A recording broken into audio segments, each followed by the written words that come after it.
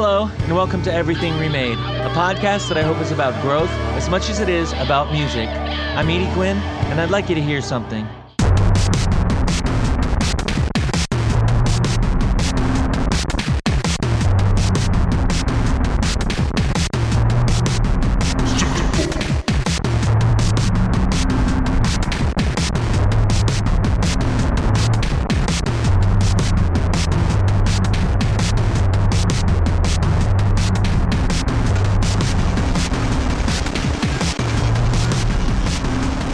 You're hearing Punishment by Knife Edge Deathmatch, which is the solo works of my pal, Jane Cadigan. I had a really nice conversation with Jane that got a little pretentious at times, but was a ton of fun. Enjoy.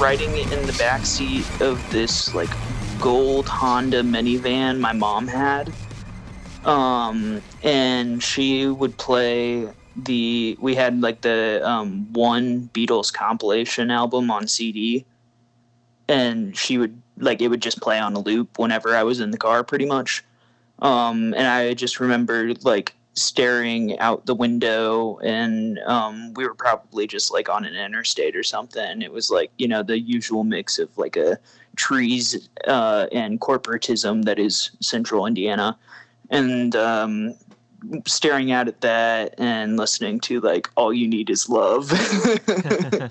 And I think that was a pretty interesting introduction to what the experience of living in the Midwest was going to be like for me. Yeah. Now, about that CD, is this one of these ones that goes through different eras of this band, or is Yeah. It's I'm pretty sure it's a compilation of just their best selling songs, pretty much. So that is in itself pretty wild, as an exposure to early music, because you get the most bubblegum pop guitar hits of their catalog, and then you get this sort of trippy everyone's out to kill us era, where they're obviously influenced by the various substances and occult iconography that they got into and stuff. That's a good primer for life in general, perhaps, but yeah. Well, and just hearing through that kind of, obviously at first when I was a kid, I didn't know anything, and I kind of took it at face value and heard that song as this inspirational message, and I think as I've gotten older and have started to experience what it means to be a part of the working class in the U.S. and how our communities are shattered by the very systems that support our way of living. You start to hear that song very differently. It begins to sound more. I mean, I guess in a certain sense, imagine where it's just blind yourself to the realities that you're facing, and the struggles, the unnecessary struggles the people you care about are going through, because this is the best we'll have. Yeah. Yeah. Well, and I mean, it's when you're the Beatles and you've got you've got songs that have sold millions of records, and then you release this song talking about all you need is that's all you need. Of course. You don't worry about groceries. We need groceries. We need, we need our rent paid. So that's all you need, because you got everything else. You're good. But yeah, it is I think that's what you were going with when you're talking about Imagine. Is you're it's sort of tone deaf because of where it comes from. you know? Yeah, and it's kind of shocking, honestly. Like, I mean, well, I guess I take it back. It's not shocking. It's actually the opposite. It's very unsurprising how many songs John Lennon wrote that are like in like completely reactionary and like don't encourage people to like, you know, do any material analysis of like their living conditions and how it actually got that way. Yeah. I don't know, you know, like this isn't a Beatles analysis podcast, but we certainly could go there. Yeah. So when you like, we're talking about this this minivan, was this like a family kind of wagon kind of thing? Oh yeah, definitely. And now, you know, you're a bit younger than me, so I'm picturing something probably completely different. Like I'm picturing just like loose kids in the back, just jumping over the seats and stuff. So it's probably nothing like that. But no, my mom is fairly safety oriented, I would say. Yeah, well, I mean, it's just that like when I was very young, it was I don't even know if like that was like a rule yet. That there were, you know. Oh yeah, like the seatbelt laws and stuff. I think that didn't happen until the mid '80s or something. So maybe, or maybe I'm wrong. That's just like when I was a kid, you know. So like, yeah, I'm just. You're like, this gold. That I'm like, wow, that shit was wild. Just kids wigging out in the back, listening to the Beatles. But that's not what it was like. And I think we also around that time period was when like the first generation of like iPods came out. Oh yeah. And so once we made the switch from CDs to like an aux cable in the car, our variety of music that we heard increased a little bit, not a whole ton. It went from that one Beatles album to also including some of the Black Eyed Peas, I believe. Okay, so that was like your mom still in control. Oh yeah. Okay, yeah. I thought you were insinuating that there was like a communal, like now put this on, now put this on. Oh no, that didn't come till much later. Yeah. That didn't come until closer to middle school when I got sick of hearing country music on the radio, and so whenever I was in the car with my dad, I would put on Metallica because you know that was something that we both liked. Yeah. Yeah. What Metallica drew you in first? Was it like? Definitely Master. Oh, okay. Definitely Master of Puppets. I think like I was learning like piano and guitar and violin at the time. So my background in music, I started playing piano when I was in second or third grade, I believe. And like my background up until about high school was all like classical training. So piano lessons, I was in the orchestra at school, and then I was teaching myself guitar. And so I think like hearing Metallica at that time and how like orchestral their compositions are, right?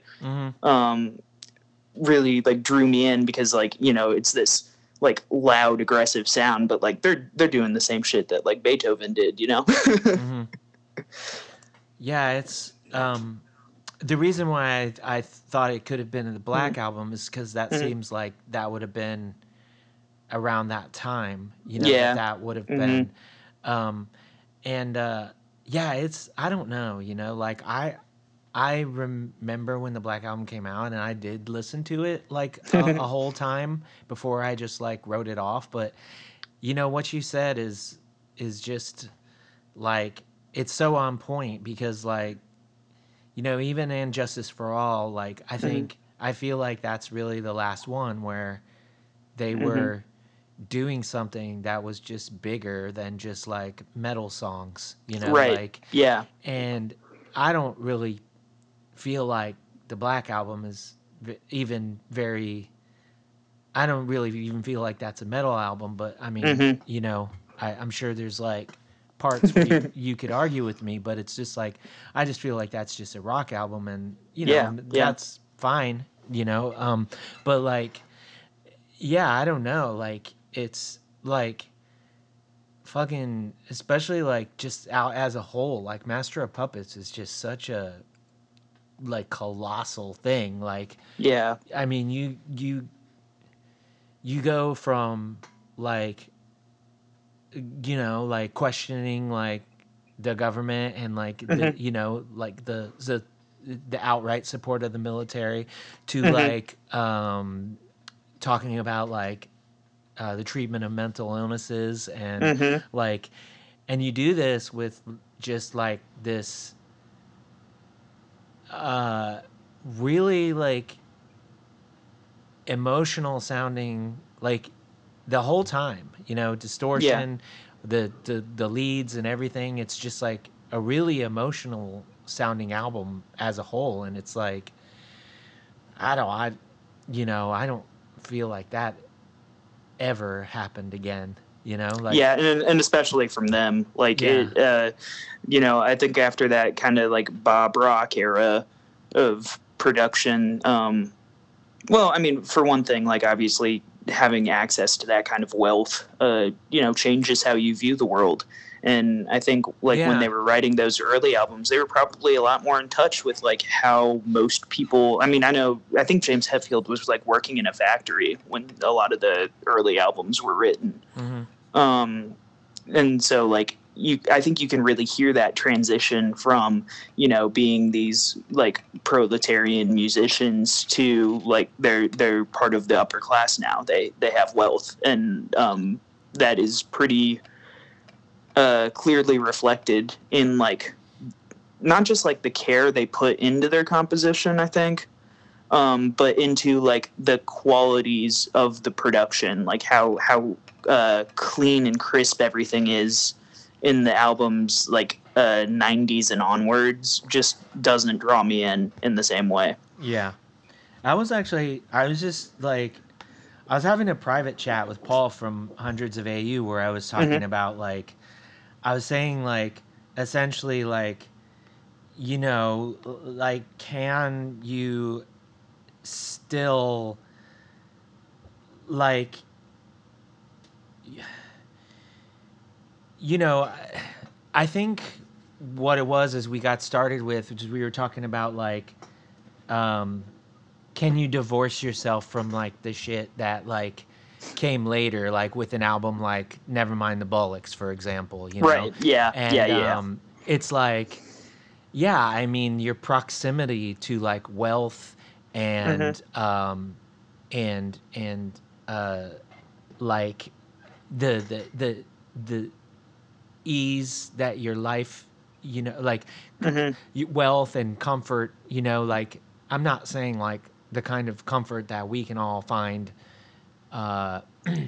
you know, we can scratch out for ourselves, you know, but just that ease of life, like like material comfort. Yeah, can you like you can't like you can't just like be full of like piss and vinegar like when you're living in a mansion, like you just can't, you know? Like, it's just not the same. And it's a really like it's a really interesting like way to look at the dynamics, like how dynamics of music like change. And because even like in Metallica's instance, for example, like, so there was an album a few years ago that I remember, I can't remember what it's called offhand, but it was definitely after Saint Anger. And it's one with like Robert Trujillo on bass, and they really got back to some of the shorter and like faster songs or whatever, right? And you're like, well, that's fine. That like this is good. This is a more aggressive album than you've heard from them and for whatever. But like it's never gonna be the same. It's like you can play it faster if you want, but it doesn't put the thing back in it, you know? It doesn't put that like kind of desperation that they have, which like, you know, not that it's a good thing they were going through that by any means. I mean, I'm sure people are going to think it's funny that I came on a Screamo podcast and talked about Metallica for the first 20 minutes, but we just go places. Yeah, you know? It's fine. Yeah. But no, that actually draws me to my other point about this, is which is like it made this conversation and in tandem with my own thoughts, like after the fact, was like it made me really like think about what we demand of artists, like, and you know, another big one for me that is Armor for Sleep just released a new track like this week. Oh, nice. And like musically, you know, with a slightly more like raw sounding production, it could fit right in with their best albums musically, but vocally it's just not the same at all. Like, I don't know if like Ben at some point just started taking like vocal lessons, you know, I don't know.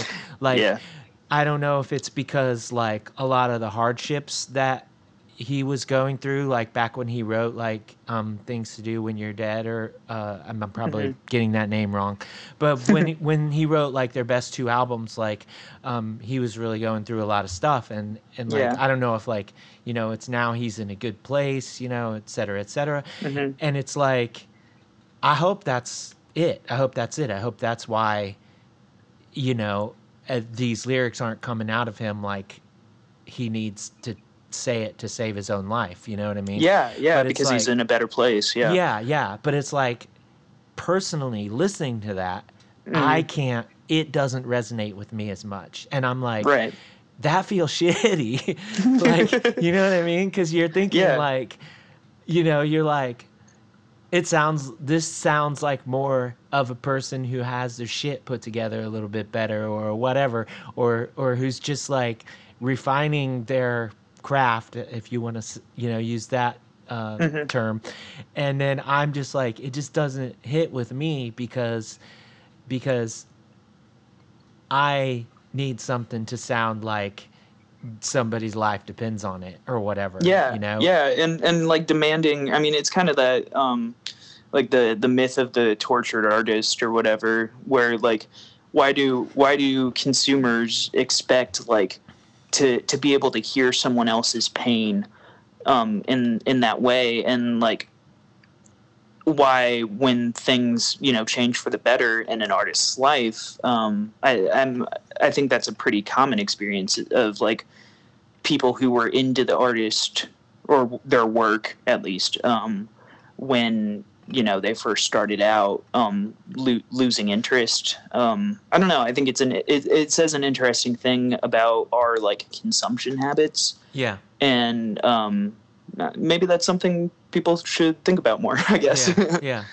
But I mean, to be fair, also, like the genre doesn't like the genre is not like also guilty. It's not true. Like, because nobody, like, you don't have to put on a Charlie CX album and like you don't have to hear like tormented sounds coming out of that. You put that on and you're like, fuck yeah, I feel good. You know what I mean? So like the genre is partially to blame as well, because you know, I mean, you're not gonna just like you're not gonna expect the same things. That's what I'm trying to say. Yeah, that's there's an interesting parallel between that and like what I've been going through lately running the archive, because like I'm, you know, when I'm compiling all these links, basically is all I spend most of my time on. I am listening to, you know, like hundreds or thousands even of different albums and bands that are all in this same like pretty niche genre, right? And like after a while I realized like, oh, like this is making me an angrier person. Like I am getting more hostile because I'm spending all my time listening to like this same type of music. And it was at about that point where I was like, you know, maybe I should just listen to some Marvin Gaye today. Yeah. I remember one time, like, my partner, who's not typically like a very like she's not depressive, you know. Mm-hmm, um mm-hmm. and I remember one time, you know, several years ago, like, you know, she just like was working, she was like delivering food, and she just like calls me, and she's just like, oh, I just feel so depressed tonight. And I was like, what's going on, you know, and blah blah blah. And like it turns out she's listening to like End Serenading and like Power of Failure, like literally Yeah. on an 8-hour shift, just like nonstop. And I'm like, turn Mineral off, you know. Yeah, like Turn you gotta that off. listen to something that's not going to drag you down if you're already feeling that way. Just turn that off for a little bit. Like, I mean, when Mm-hmm. when winter starts coming around, and then and I'm already feeling a certain kind of way, and then like I instinctually start playing like 3-hour Cure concerts, you know, then it's like, no. Okay, stop. Go read some comic books or something, you know? It's like, fuck. Yeah. And it's interesting how, like, you know, obviously, like, being an artist, like the creation of these works can take a lot from you, whether that's like energy wise or some other way. But I think in some ways, like, even just like listening, like consuming this content can also like take things from you, and that's not necessarily a bad thing, right? Like I think it's good to listen to music that like makes you feel like seen, or like that there are other people who have been through similar situations as you. But recognizing that like what you're choosing to spend your time consuming is also like a direction you're focusing your energy in, right? Yeah. And I think that's kind of what guides like whether I'm spending time archiving stuff, because I archive like for MidwestScreamo.com, but that's also like my real job too. I restore and repair films and audio tapes, mostly from between the 60s and 90s. For like major corporations, basically. Okay. But and so like if I've spent a long day, you know, restoring films of like somebody's military footage from the 70s or whatever, that takes a lot out of me, because, you know, it's going through and preserving this like this film that is just, you know, sometimes literally videos of like someone committing a war crime. Yeah. And on days like that, I can't spend more of my energy on preserving things, even if it's for like the site, because like that just took it out of me, you know? Yeah.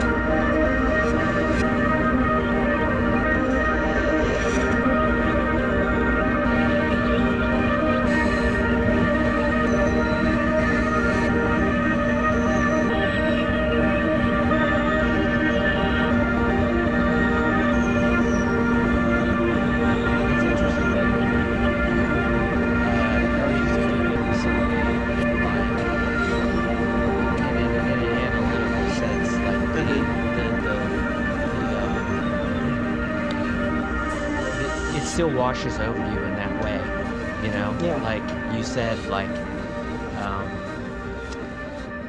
sometimes you put yourself into your own projects in a certain way, but then like sometimes it's just the background noise, you know, that you that you know does this certain thing. I don't know. It's I find I've always had a lot of trouble just like keeping my thoughts in a straight line. So like I have to a certain extent put myself like sort of in a method acting kind of like I have to, you know, really like concentrate on like and delineate like my my point of view, you know, when it comes to like writing and stuff like that. So like there's a way that affects me when I'm working on my own stuff, and then there's like when I'm just listening to stuff, there's like the analytical part of my brain that takes over, and and it's almost like when you are working on something and you forget to eat, like you're you know, I've done that many times. And it's like in that same way that you forget to eat, like you don't realize what this is doing to your emotional well-being, perhaps. Totally, like, totally. Because I hadn't thought about it that way before, but yeah, that's exactly what it is. Yeah, because you're in an analytical mode. You're like, the guitars are doing something interesting. Oh, how does this interface with that? You know, how does this work? How does that work? And then the next thing you know, you're like zonked. You know, you're like you're beat. You know, and you might not know why.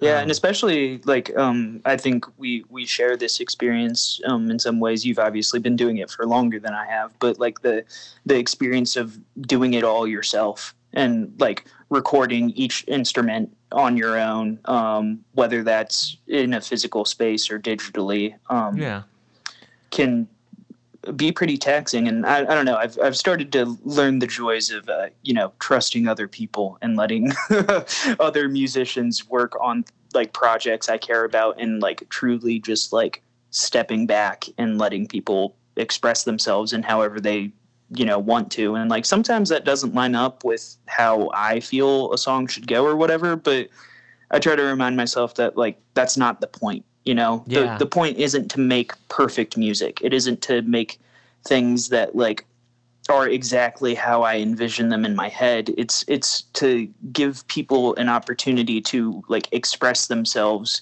in a way that is like unique to them. Yeah. Yeah, I mean, if you want to make a sandwich, like, then just like if you want to make a sandwich and you know exactly the way you want that sandwich to turn out, then you might as well just make it yourself, you know. But like, if you want to like say, you know, what would be really good is if we did this and we did this, and like if you want it to turn out differently than you'd expect, then you have to just like let somebody put, you know, olives on it or whatever you might not have been expecting, you know. And you're like, yeah, totally. You're like, you know, olives with this kind of cheese, you know, or whatever. You know, I don't know. I was better off before I started getting specific, but you know what I'm saying. It's totally. Yeah, I get what you mean. It's about that like that trust of, you know, stepping outside your comfort zone and like really developing like a true sense of trust, artistically at least, with another person. Yeah. Which, you know, when I first started out, I didn't realize that wasn't an easy thing to do. Like that's something that takes time and practice, and like I already struggle with like taking social cues sometimes. Just I'm autistic, and so sometimes, you know, I get a little lost. And so like discovering that over the past few years has been, I think, like one of my favorite experiences to be a part of. I did a show 2 months ago now up in Indy with two of my friends, and like, you know, we didn't go into it like having like a super specific like vision of where we all wanted the band to go. It was like just some songs I had been working on for a couple years, and then I asked them to help me like play them live, and it just wasn't the same experience. You know, like I would rather go back and start from scratch with those two other people, and you know, see what we come up with as a group instead of like having tried to like dictate it all myself or Mm-hmm. whatever. Mm-hmm. Yeah, I mean that's the real like fortune of the way that being able to record yourself has become more Mm-hmm. accessible to folks, is that you do have that option to be like, you know, I'm gonna have this one thing that I you know, I focus on entirely myself, and I dictate like all the parameters of this. And then Mm-hmm. you can have something else where you literally just go, hey, like, I'll throw down some drum beats, do whatever the hell you want, you know? And Yeah, and is that pretty much what you did with their name's Michaela, right? Yeah, for yeah. the Felony for Existing. Yeah, Michaela just sent me like they actually were like so I haven't talked about this part yet, which is kind of funny. But they were actually like, if I send you a couple songs, like, can we do this thing? And I was like, yeah, cool. Like, yeah, let's do like 5 songs. And they were like, cool. And they sent me these drum files, and so I put them in my DAW, and I was like, this is like 30 minutes worth of shit. Like, what the fuck? I was like, this isn't 5 songs. Like, what? And so I had originally asked one of my friends Mm-hmm. to do the vocals, and she was like, cool. Because I asked her under the premise that it was 5 songs, Mm-hmm. and she was like, cool. And then when I opened up the files, I was like, we're gonna need more vocalists. Yeah. So I put the call out on Facebook, and I got Mm-hmm. like 20 something responses, and I was like, fuck. Like, I don't want to turn anyone away. This like project was really important to me. Like, you know, totally. And I was like, I don't want to turn people away. And so I was like, I wrote like 25 songs over these parts in like a couple days, and then eventually I just had to be like, look, I can't take any more people, I'm sorry. 25 songs was like a lot, you know? Yeah, And yeah, that's a lot of labor. it's 5 times more songs than I thought I was gonna do, you know? So Yeah.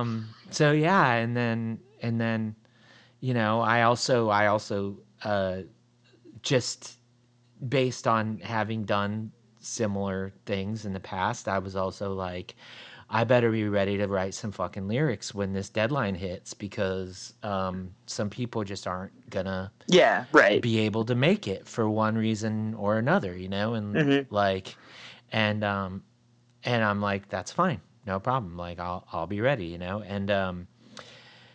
And so my partner and I actually were like, I said, how many songs do you think I'm going to have to sing on? And she was like, 16. Oh, God. And I was like, oh, fuck. No. It's not going to be 16, you know? But yeah, it ended up being 8. But Okay, nice. yeah. So yeah, it ended up working out. And it was cool, and it was, I mean, you know, it obviously was different than the de facto release, because it didn't, like, it had a time limit. And the reason, like, for that obviously is because we wanted to kick it out in Pride Month.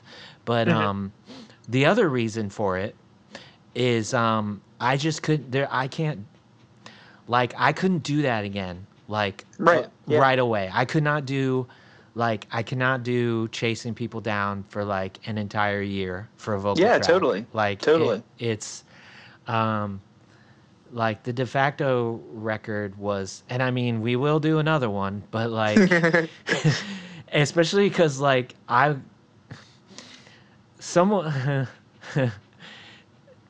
I sort of put it out into the ether that I wanted someone to do a vocal track, right? And I was like, ha ha ha, wouldn't it be funny if this person did a vocal track? And this person added me yesterday on Facebook. And I was like, why did this person? And I was like, oh, I know why. Like, these dots are all starting to connect. Like, I jokingly was like, this person from this, like, one of the most influential, like, screamo bands that got, like, bigger, like, just added me on Facebook. I'm like, the word must have got out, because we have, like, a lot of mutual friends and stuff. Right, and, right. And then I actually also I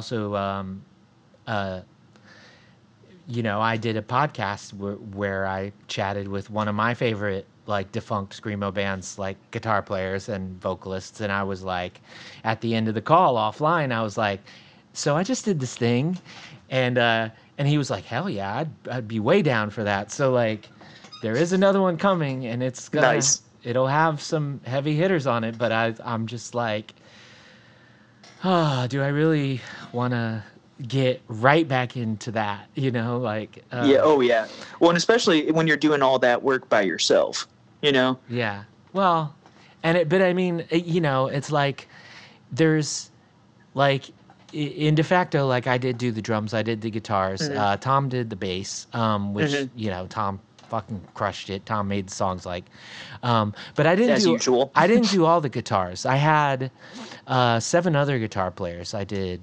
Oh yeah, and yeah. so right, I was sort of, that was another thing that I had to keep track on. But actually, the guitars for the most part came together really, really nicely. And like, everybody really delivered on, like, something that made their style, like what, like, it was like I could imagine their style, but, like, I don't know. Anyway, like, just when you're talking about, like, having to do it all yourself, it's like, yeah, you can't really, when you have a project like that, you can't really have several coordinators, because then it's just telephone, because I've done compilations like that, like, where it's like, can you ask some bands to be on compilations, and then it's just like, it always ends up me being, in the end, having to go back to people and ask people, did this other person ask you this, or did this other person tell you this? And instead of it's like, as much as the word middleman is tied to my identity, I don't need middlemen in this. I'm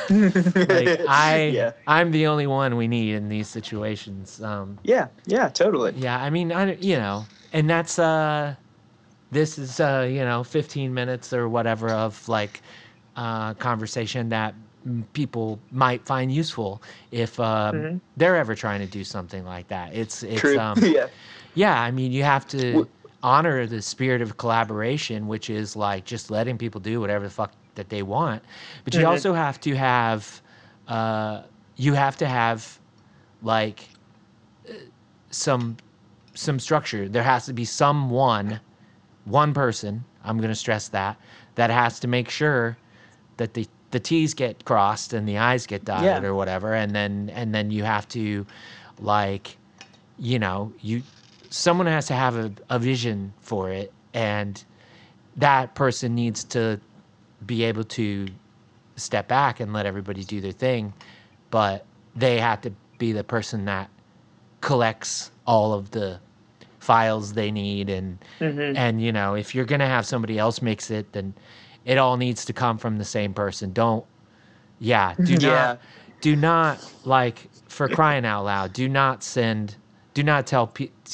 people to send an engineer.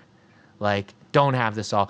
Let it all come to you. Make sure that it goes into your DAW, and you make sure that everything lines up right, that everything looks good, everything's good to go. Don't torture some engineer like that, please. Exactly. And especially, I actually, I don't think I've told you this before, but I was in school. I was at the Jacobs School of Music for audio engineering for a few years. And, it ended up just not, like, really being the right fit for me and whatnot. But I think part of that experience that was really valuable is it gave me insight into like how like the professional audio industry works. And it also like helped me recognize that I kind of have no interest in being a part of it, because like when you're doing like the engineering side of that stuff, you have to work with so many different people who have so many different ideas about like what sounds good or how something is supposed to be formatted or whatever. And like half the time all those people could be right depending on the situation, you know? And I think like taking on that role as the engineer, you're kind of committing yourself to disappointing some group of people at, you know, some point, because like you're just going to have different ideas about how something should sound or be. And you know, as someone who struggles receiving negative feedback sometimes, I just realized that, you know, maybe picking a job where like that is not all I get all the time is a good idea. Yeah. I mean, especially in audio, because it's just there's so much that is it's case dependent.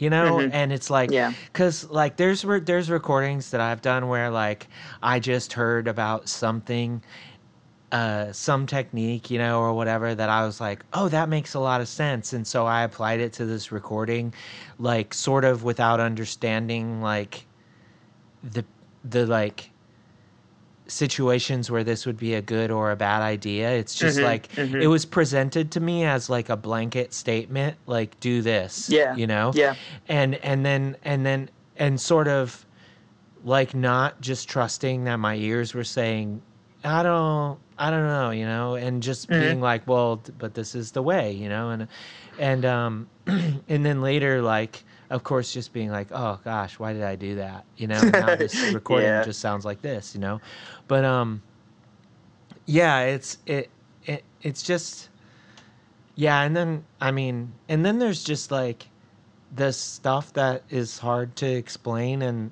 and like I like I can't even explain it. Like I don't know how to explain it to somebody, because like I don't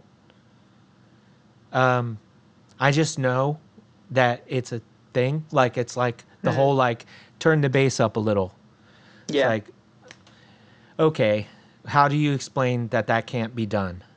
Like, right. You know, or what like, I mean? It's like, actually, one of the things we talked about a lot in classes is like finding objective, quote unquote, definitions for what like adjectives to use to describe different types of sounds. So like, what does bright mean to one person? What does warm or muddy mean to another, you know? And I think the intent was that they were going to tell us, like my professors were going to tell us, like, teach us how to hear what those words actually meant. What I really got from it is that anybody who tells you an objective definition for how a mix sounds is probably full of shit.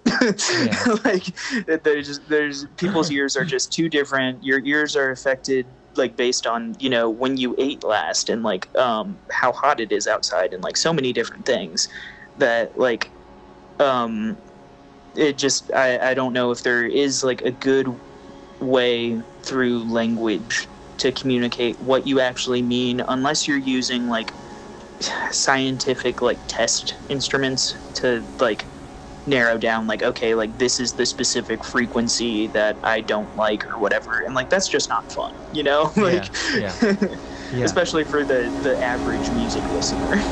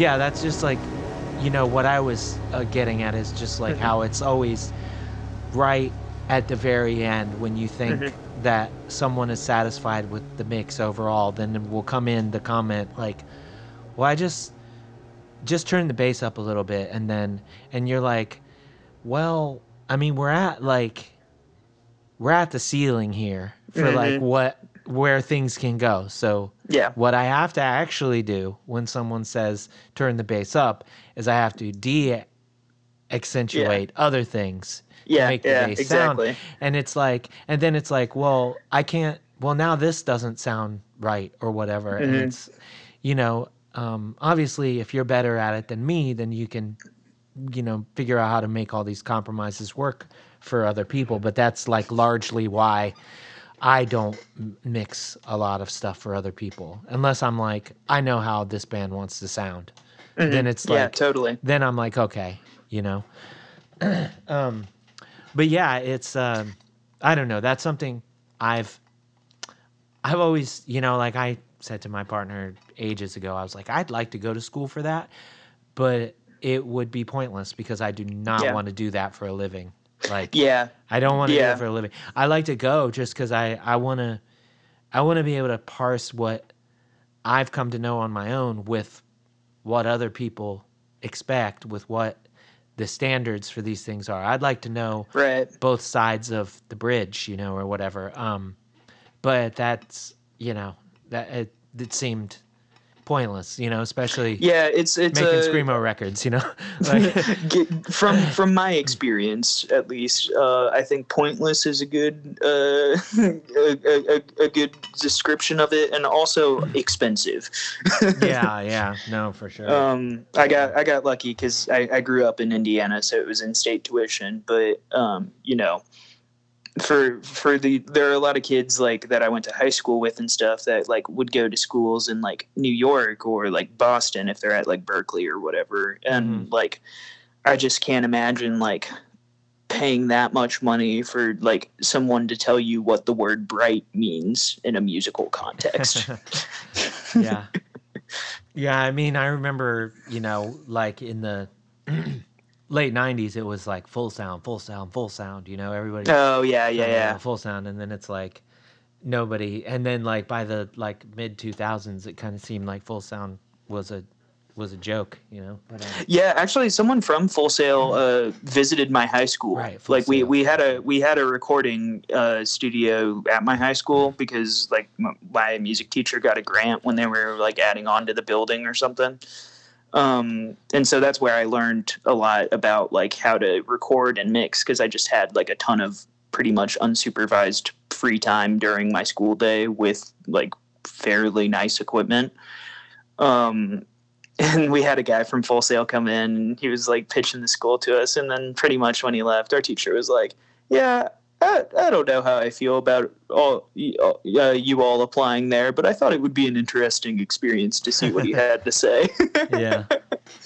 It's when you're talking about like university experience, like I was reminded of like this band that I did called It Kills Me. Like we did this, we did a recording with a 4-track. And we took like 2 microphones in the room and for the drums, and then we put a microphone in front of each guitar cabinet, and then we figured out how far away from the microphone that we needed to yell so that these 2 microphones in front of our guitar cabinets could pick up our vocals and our guitars equally. So like we had 2 microphones for the drums, and we had a mic each because it was dual vocals. Right. For one person's guitar and vocals, and the other person's guitar and vocals. Wow. We did a recording that way, and it's up on Bandcamp, and I'm like, this is good to me. Like, this is good.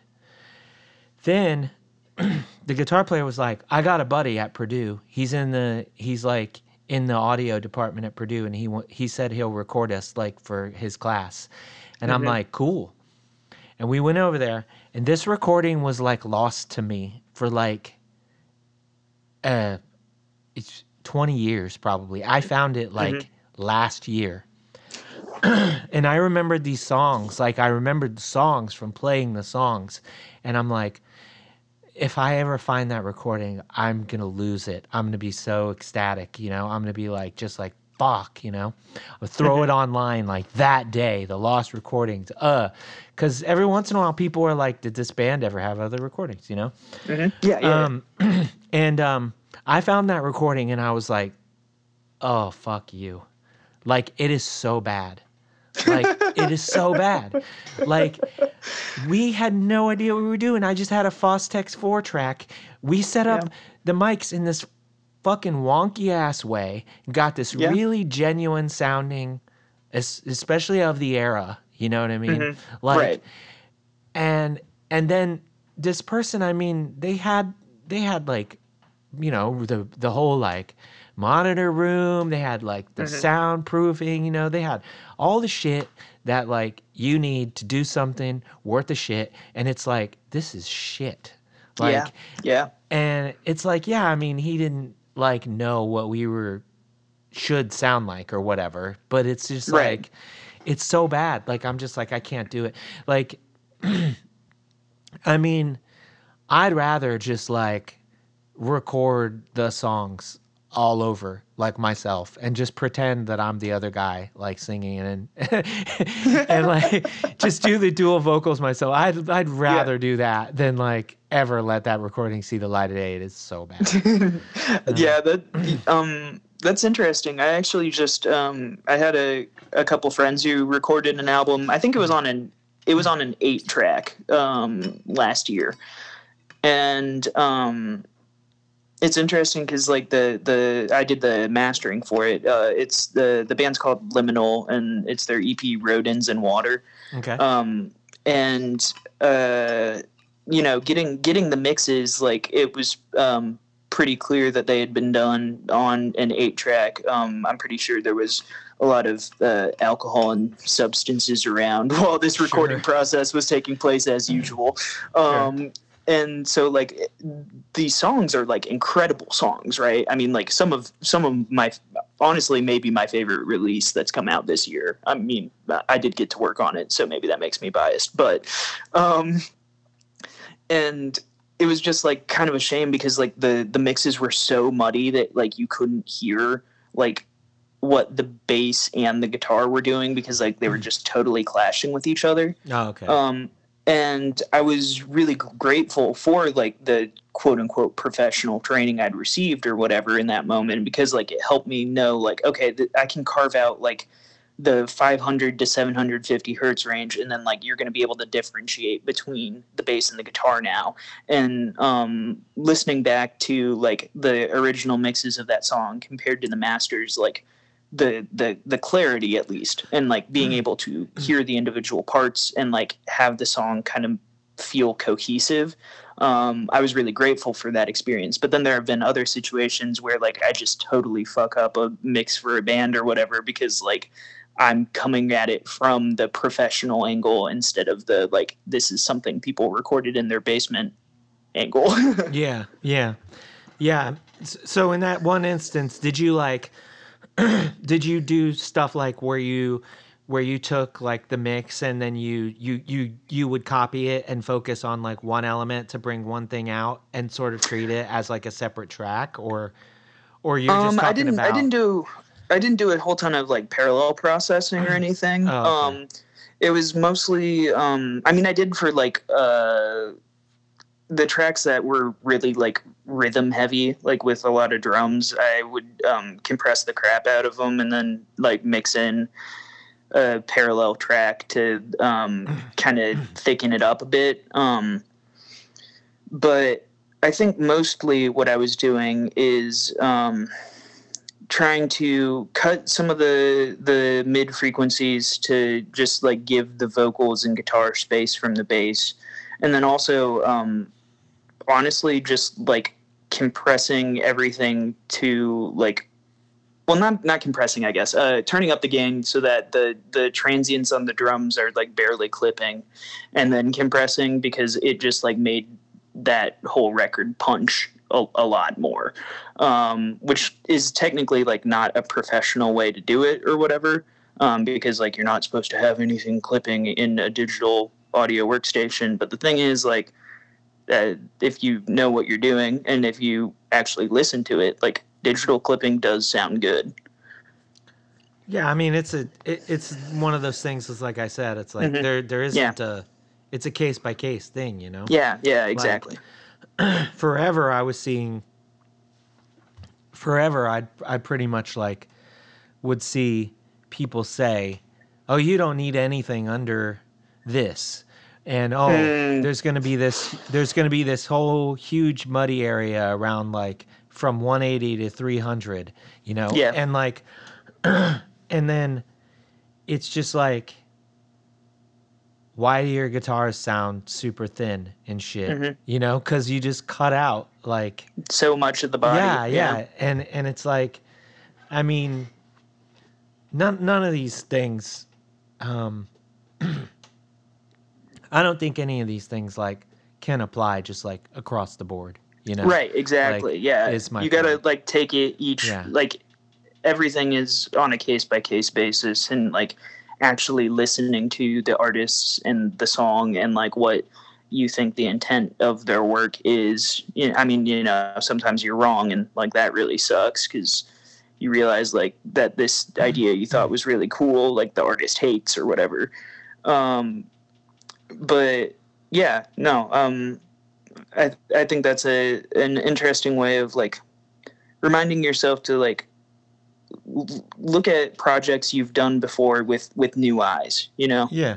And just have fun. Yeah. No, but it's like, okay. So Inspirata, literally zero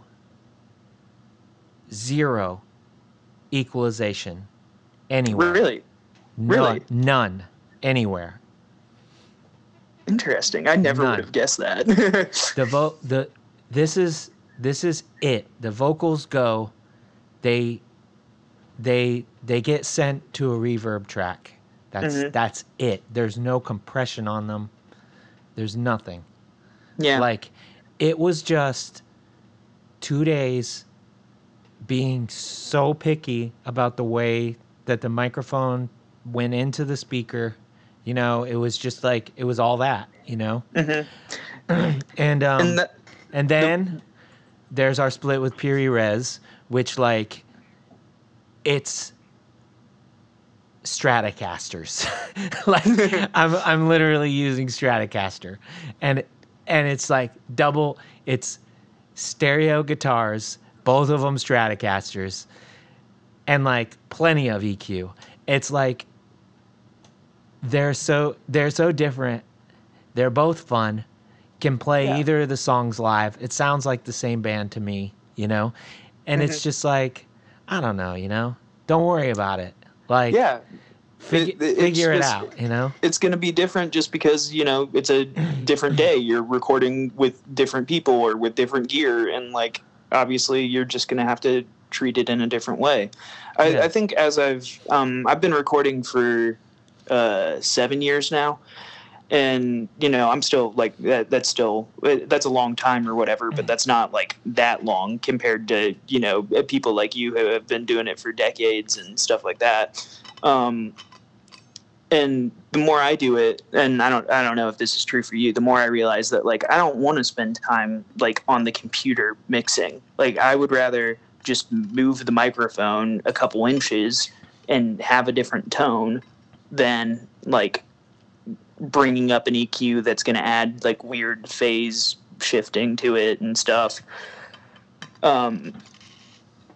But that's definitely like a learned skill. You know what I mean? Yeah. Like it takes a long time to get to know your gear well enough to know like, okay, you know, if I'm using the SM7B on the vocals, it's going to sound way different than, you know, if I use like a 414 or whatever. Mm-hmm. Yeah. I mean, you know, I really with me, it just depends on the project. Like, because I can't, it is not really like mentally possible for me to approach these different projects the same way. Like, I just can't. Like, sometimes, like, when it's go time, it's go time. And it's just like, I can't stop to think. Yeah. Like, yeah. I need you've got to use what you have right there. Yeah. And I can't like let that like, momentum pass me by either, you know? And also like, a lot of other things take up my time and attention. Like, so if I have like, if I'm like, I have 3 hours to record these drums, then I don't have 2 hours to like position the tom microphones, etc. I'm Right. like, it's time to play the fucking drums, you know? And that is a detriment and a boon, you know? It's both. And, totally. And it's both at different times, you know?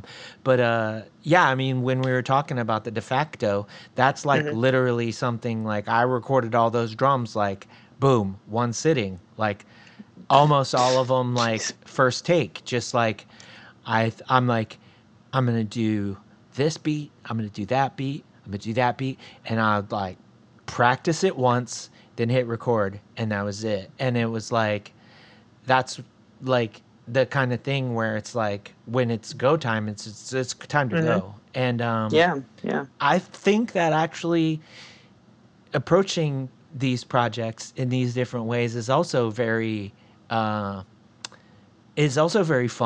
and in conducive to like the creative experience, because you don't just go, okay, now I'm gonna place this microphone 3 inches above this, and then I'm gonna tap it out, and I'm gonna go see what frequencies I'm hitting, and then I'm gonna try, you know, like you can approach it in all of these different ways. Sometimes it's analytical, and sometimes it's just pure barbarism, like just hit the shit out of the drums and deal with it later, you know? Totally. And I don't know, that's, you know, that's one of the most fun things about it and why it never gets boring to me. Yeah, I've got a question for you. Sure.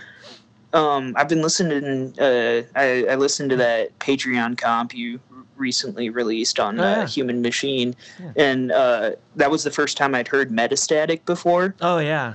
that project is crazy. I love it so much. Yeah, I wish that was a thing that that more people. I'm hoping that's a thing that more people will you know, listen to. I think that you know, EP, I guess, you know, it's this weird spot that's right between an EP and an LP for a screamer. Oh yeah. You know, it's like 7 or 8 songs is like, that feels like it's a little more than an EP, but.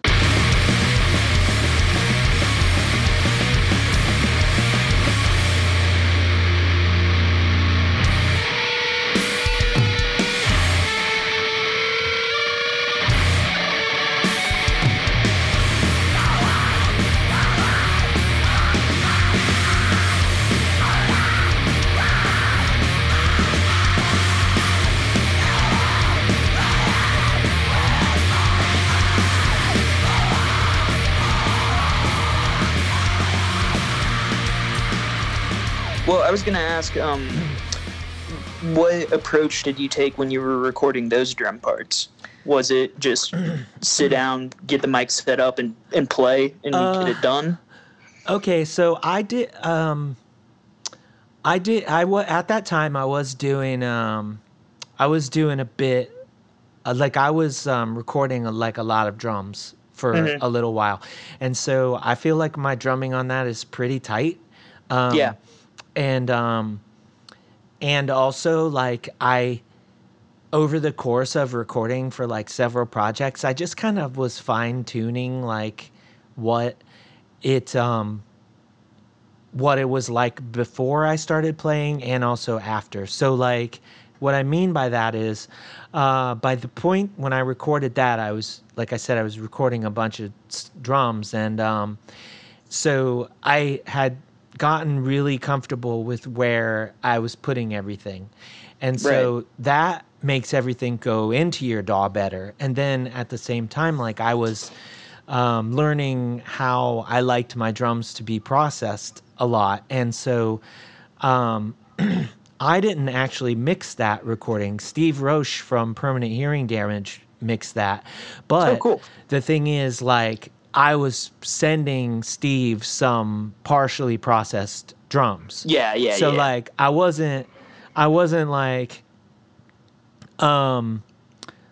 comping the shit out of the snare, et cetera, but there was probably some, and there was like definitely some like carving out of the noise of the bottom snare and, you know, stuff like that.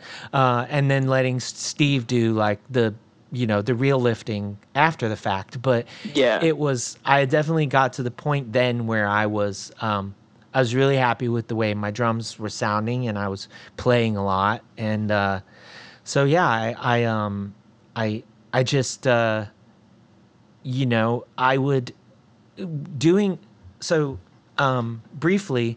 That recording is sort of a part 2 of 3 of like a sort of a trilogy, right? So like the Never Better record that Tom and I did, that's like part 1, and then Metastatic is like part 2, and then part 3 is the Lazarel, which came out last year. And so in each of these, like this is like I send Tom just drums, that's it, and Tom writes all the music over top of it.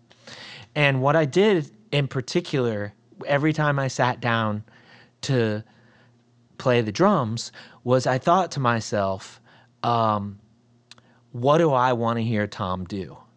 Like, and like, what's my favorite shit that Tom does? You know, and like, also, what do I think that I could play that might mess with Tom a little bit, like like push into new territory, perhaps, you know, like not that I think that anything that I could possibly play would be difficult for Tom to write to, of course, but what would be weird, you know, like and so I think there's more than one like waltz on the between those 3, probably. And because my partner actually like pointed it out, like, you like to make Tom try to waltz, don't you? You know, and there's a lot of 3/4 parts on the. How did you pronounce it? I've always said it Lazarel. How do you say? I don't. Lazarel, I think. Lazarel. Cool. I think I've never heard that said out loud, so I could be wrong as well. Lazarel. Lazarel is the way I've been saying it. But yeah, because that's Luca's.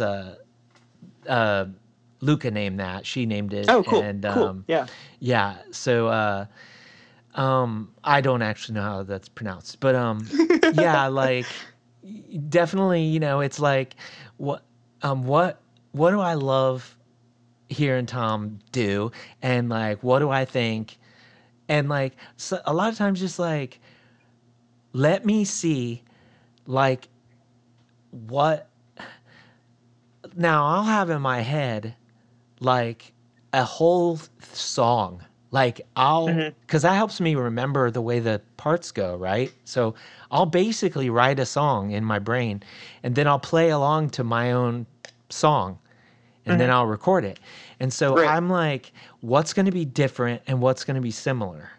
And it's really interesting, like, because there's what I would call, like, you know, when you're leading someone somewhere, like on the drums, that's a really, like, it feels like something you can do, you know what I mean? Yeah, totally. Like, if you fucking go bum bum bum bum ticka bum bum bum bum, like, you kind of know what's gonna happen, right?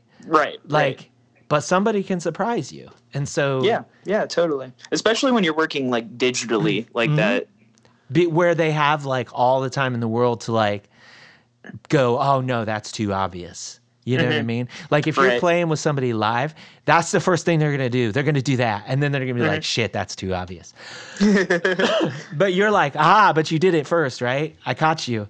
It doesn't have to stay that way. But like you said, digitally, it's just there's more time to experiment and like, you know, exactly. and have fun. And so, yeah, it's really cool. Like, you know, when you have that, like, mindset where you just I don't know, you're trying like I always am like, you know, I know no matter what, like Tom specifically, like I'm gonna get the best thing that I could ever, so like that's that, no worries, you know. And then you can just send over whatever you think will be cool. And then it's just like what can we like, let's see what can happen if I, like, you know, what if there's all this open space? What if there's none? What if it's just jam-packed? You know, what if it's this? And yeah, I don't know. I mean, I advise like people to just take these concepts into their songwriting, just like period, you know, like, you know, but yeah, you know, we've been chatting for a while, and you know, it's been a lot of fun, and I am certainly one to pontificate about like the process, you know, et cetera, et cetera. But you know, before we take off, like, let's talk about what I assume is your main project, Knife Edge Deathmatch. Now, you started that a couple years ago, and you've had a few releases. The newest release, like now your first long form release, or however, I don't know what you consider it, was definitely more like harsh sounds and falls. I mean, I don't know noise terms, so like I don't want to call it something that it's not. Like that's not, but it was definitely like more harsh sounds and more like wall sounds and whatnot. But your newest release, PS 2000, which just came out this month on the 4th, is much more like ambient sounds and some very like like some very like pretty tones, and it's a lot more a cyclical feeling, you know, not drone necessarily in any way, you know. I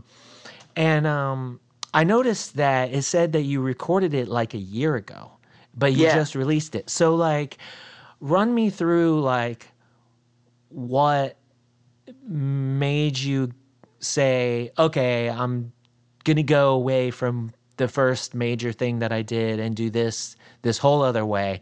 And also like the reason why you sort of sat on it for a year before releasing it. Yeah, so I've been making noise music specifically since about like probably late 2018, early 2019. Before that, I was mostly writing like folk songs, stuff that was very influenced by like Bon Iver and Sufjan Stevens. And I guess in some ways, this music is still influenced by Sufjan Stevens because, you know, he also has noise adjacent releases. Okay. But so like when I was going through this period of my life, I had just moved away from my parents' house for the first time. I was kind of going through like rejecting the person I had been and the things I was into when I was in high school, right? And so I made a bunch of these noise tracks. I was living in a dorm room, and I was pretty much always around my roommate, who is a really nice guy. I like him a lot, but you know, like when you're trapped in a room with somebody for that long, and this is also like right as COVID was starting to ramp up, you tend to need to decompress somehow. And so like the way I would do that is by just making like the harshest sounds I could make, and then also like something to like kind of counteract that feeling. So something a lot more like ethereal, I guess. And so these tracks off PS2000, I recorded while I was doing a lot of reading for, after I was in the audio engineering program, I switched to labor studies for a little bit, and then I just dropped out entirely and got a job and joined a union, and that's been a lot more rewarding. But so I was doing a lot of research into like learning about the history of, you know, colonization and like the US empire and stuff like that. And I wanted to make some sort of like larger piece that reflected, you know, the past of this country, where we are currently and what could be in the future. And so, on PS2000, the first 3 songs are pretty are still somewhat harsh. They're not like what the stuff I released on like Her Affliction or anything. Less metal influence, more just noise. And I think they're meant to be reflective of like the disintegration of like this neoliberal existence we are dealing with, this time where like the crises of capitalism begin to like reveal the holes, right? The gaps that they can't make up for, the contradictions they can't resolve. And so you can actually hear that, and that's, you know, obviously like why one of the songs is called Degradation. Is that song is symbolizing what we're going through right now, where we like, it seems like everywhere we look, there's like a once in 100-year event that's going on, right? And that track is meant to be symbolic of that like feeling of just like overwhelming panic and anxiety for the future. And the final track, Still Life, is what I hope could come out of this, which is, you know, people in the working class realizing that they have more in common with each other than they do with like our corporate overlords right now, and organizing together to like create a place that you know, actually values the lives of the people who allow it to function and is run accordingly. Not to get too into political detail, but yeah. So with those tracks, I wrote them at a pretty different time in my life. This past year has been fairly stressful in a lot of ways, beyond like the things I was used to. And so I kind of made a bunch of these tracks and then just forgot about them because I had other things to worry about. So the timing was just me waiting for the 4th of July, basically. Okay. Yeah. It makes sense. I didn't, you know, I didn't know if it was like one of these things where, you know, you were, you were walking back and forth on whether this, what feels like, I mean, this is something, I mean, these albums were released like years apart. So it's like, but if you listen to one and then listen immediately to the next, it feels way more dramatic, you know, or whatever. Yeah. So one might think like it was some apprehension between that shift, like, or being like, maybe this isn't the direction I wanted to go, and then finally just saying, nah, it actually is. But so it was just sort of like a lot of things like became more important than worrying about your mix down, etc. And then it was just like, once you were done, you're like, I want to release it on this day because the themes definitely coalesce with you know, that date and how it feels like the way things are unraveling. Yeah, totally. And I think my biggest focus for this project, obviously it's still a lot of stuff where it's just me sitting in my room. I have like a Casio, it's a Yamaha keyboard from like 1982 that was my dad's, that I run through like a bunch of digital guitar pedals and such to make some pretty crazy sounds. And like some of the songs are still just that. It's just me in my room or whatever. But then there are other tracks where, you know, I'm trying to incorporate like first I should say the nice thing about noise music is you do not have to be a musician to take part in making it, right? Mm-hmm. And so, or a trained musician at least, because I think everybody in some way. I would say that about punk music in general. Right, exactly. Yeah. And so I've been getting a lot of like just people I care about, regardless of if they consider themselves a musician, to help me like just making these sounds. Uh-huh. And that's why like the releases have been pretty frequent. I took a break for a couple months here recently, but I think December of 2021 through like March of 2022, I was releasing at least once a month. And that was because I was able to, you know, count on other people to like help me make things that felt new and fresh, at least to me. Yeah. Yeah, I'm really grateful to, you know, have had that experience with the people I care about. Yeah. Yeah, that's what it's all about. And, exactly.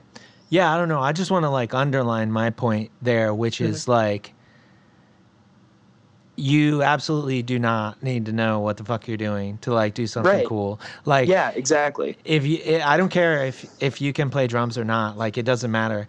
If you have something, if you have an idea, if you can do it the same way all the time, like, you're good. Go for it. Right. Like, that's really, because, I mean, or even if you can't do it the same way, if it feels the same way every time, then you're good. Like, if you can make a feeling or a sound repeat itself, like, then you can make a song, you know? Like, that's my idea. Like, if you are, by technical standards, like shit at drums, but, like, you can do a pattern, you got it. You're good. Yeah, that's all it takes. Yeah. And I think everyone should try it. And I try to especially encourage, like, my friends who, you know, obviously, like, a lot of my friends are already musicians or whatever, but getting my friends who don't view themselves as, like, artists to, like, kind of step out into the dark and make something that they didn't know they could do has been really, really rewarding. And, like, I think the best art I've gotten to be a part of has always been a product of, you know, people taking risks. Yeah. I mean, like, okay, I'm going to be real. Like, if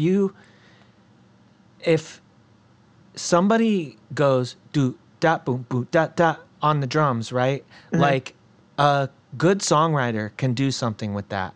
Yeah, like, exactly. Now, if you are in a band with Nick Clemenson from Frail Body, like, okay, you're blessed. Like, you know, no doubt, right? But, like, anybody can write good fucking songs with Nick. You do know what I'm saying? Like, yeah, totally. If anybody is gonna shit on somebody's, like, lack of talent and say, I can't write songs to that, like, that's on you. Yeah. Like, that's my point. That's on you. Yeah, it's it's because you have to, like, actually listen and engage with, like, what the other person's doing. Yeah, you're being short-sighted. Your imagination is lacking. Like, if Nick Clemenson throws down the sickest beats anybody's ever heard, like, you can practically just let your guitar feedback and you've got an amazing song. Like, and I mean, Lowell could write the shit out of anything. My point is, Lowell could fucking write a song over boom dot boom boom dot dot. Do you know what I'm saying? Yeah. My point is, you don't need that if you have the desire and the imagination. Just fucking go for it. And like you said, everybody should. Yeah. Everybody should just try it. you know, just for the fuck. Yeah, and even if it's shit, like, you don't have to release it, you know? Yeah. I mean, just have some fun. Like, be weird. But, yeah. Well, Edie, it's been really nice talking to you today. Thank you so much for inviting me on. Yeah, of course. Before we go though, like, let's talk about the Midwest Screamo archives that you've been working on. Yeah, I'm because bad at like self-promotion. Oh no, I just think it's a cool resource, and people haven't gone there, you know, and checked it out, like, can check it out. You, so like up until this point, as far as I know. It's just kind of been like, go here and hit up the links for bands from like the area, you know, in the Midwest and a little further and whatnot.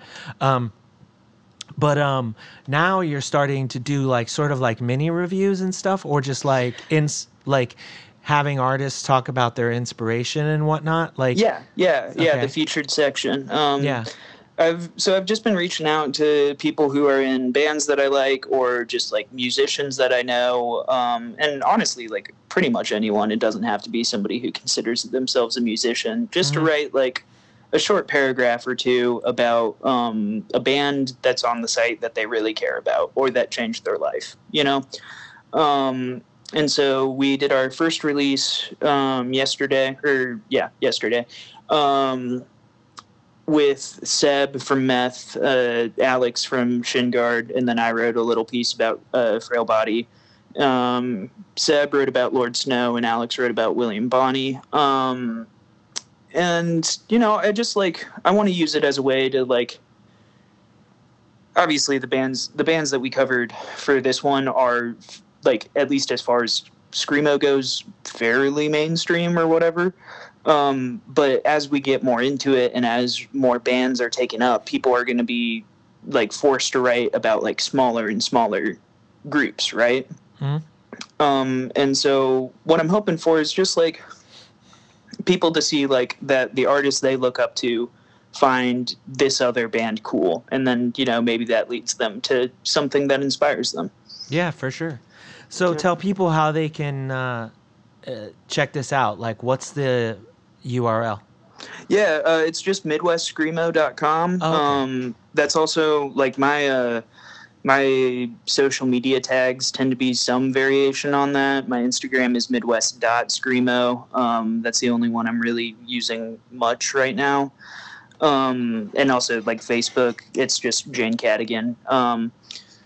But people can submit music if they have a band that I've missed, or if they're in a band that I've missed. There's a little tab on the top of the website that says submit music. And that's been super helpful. I've had a lot of people like reach out and send me, you know, projects they did like 10 years ago that like maybe only a couple people have listened to. And like, it's really incredible stuff. And so I'm just glad that like, you know, people are sharing the things they've made with me.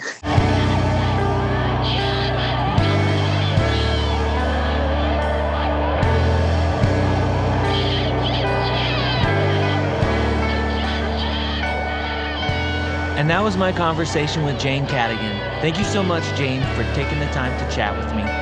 Definitely go over to the Midwest Screamo archive and submit your band or your favorite band if it's not up there already. Also, if you'd like to check out what I've been up to, go to patreon.com/humanmachine and have a look around. Until next time, take care and do good things.